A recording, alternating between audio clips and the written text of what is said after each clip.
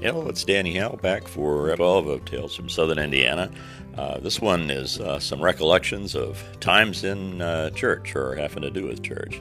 So, for some reason around when I was 16, my mother decided she and I ought to both get baptized at the same time.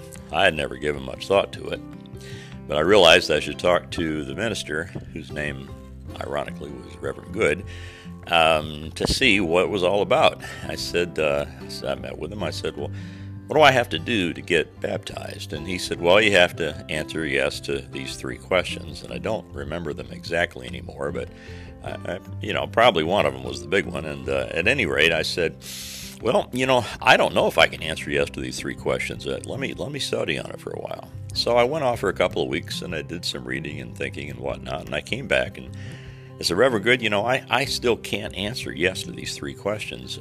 Can I say yes and have it mean maybe between you and me?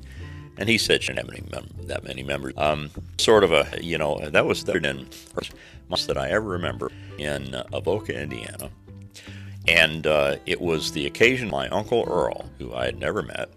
And I think I was 3 or 4, I can't remember. Whatever the earliest age, you can probably remember something, I don't know. And it was a funeral service. He'd passed, and my relatives were all there. I was sitting next to my mother. It was her brother, and the minister gets up, and because he says, Earl Kirkman is burning in and will burn there for all eternity. Well, that pallbearers all started cursing him, and I can't remember what all else happened. Apparently Uncle Earl must have never really learned the details, but first memory of anything having to do much with church.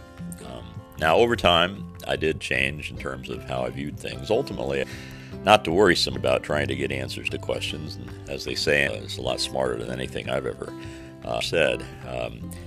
Sometimes it's good to just try resigning from the debating society and not have to worry so much about whether it was. Thanks and appreciate it.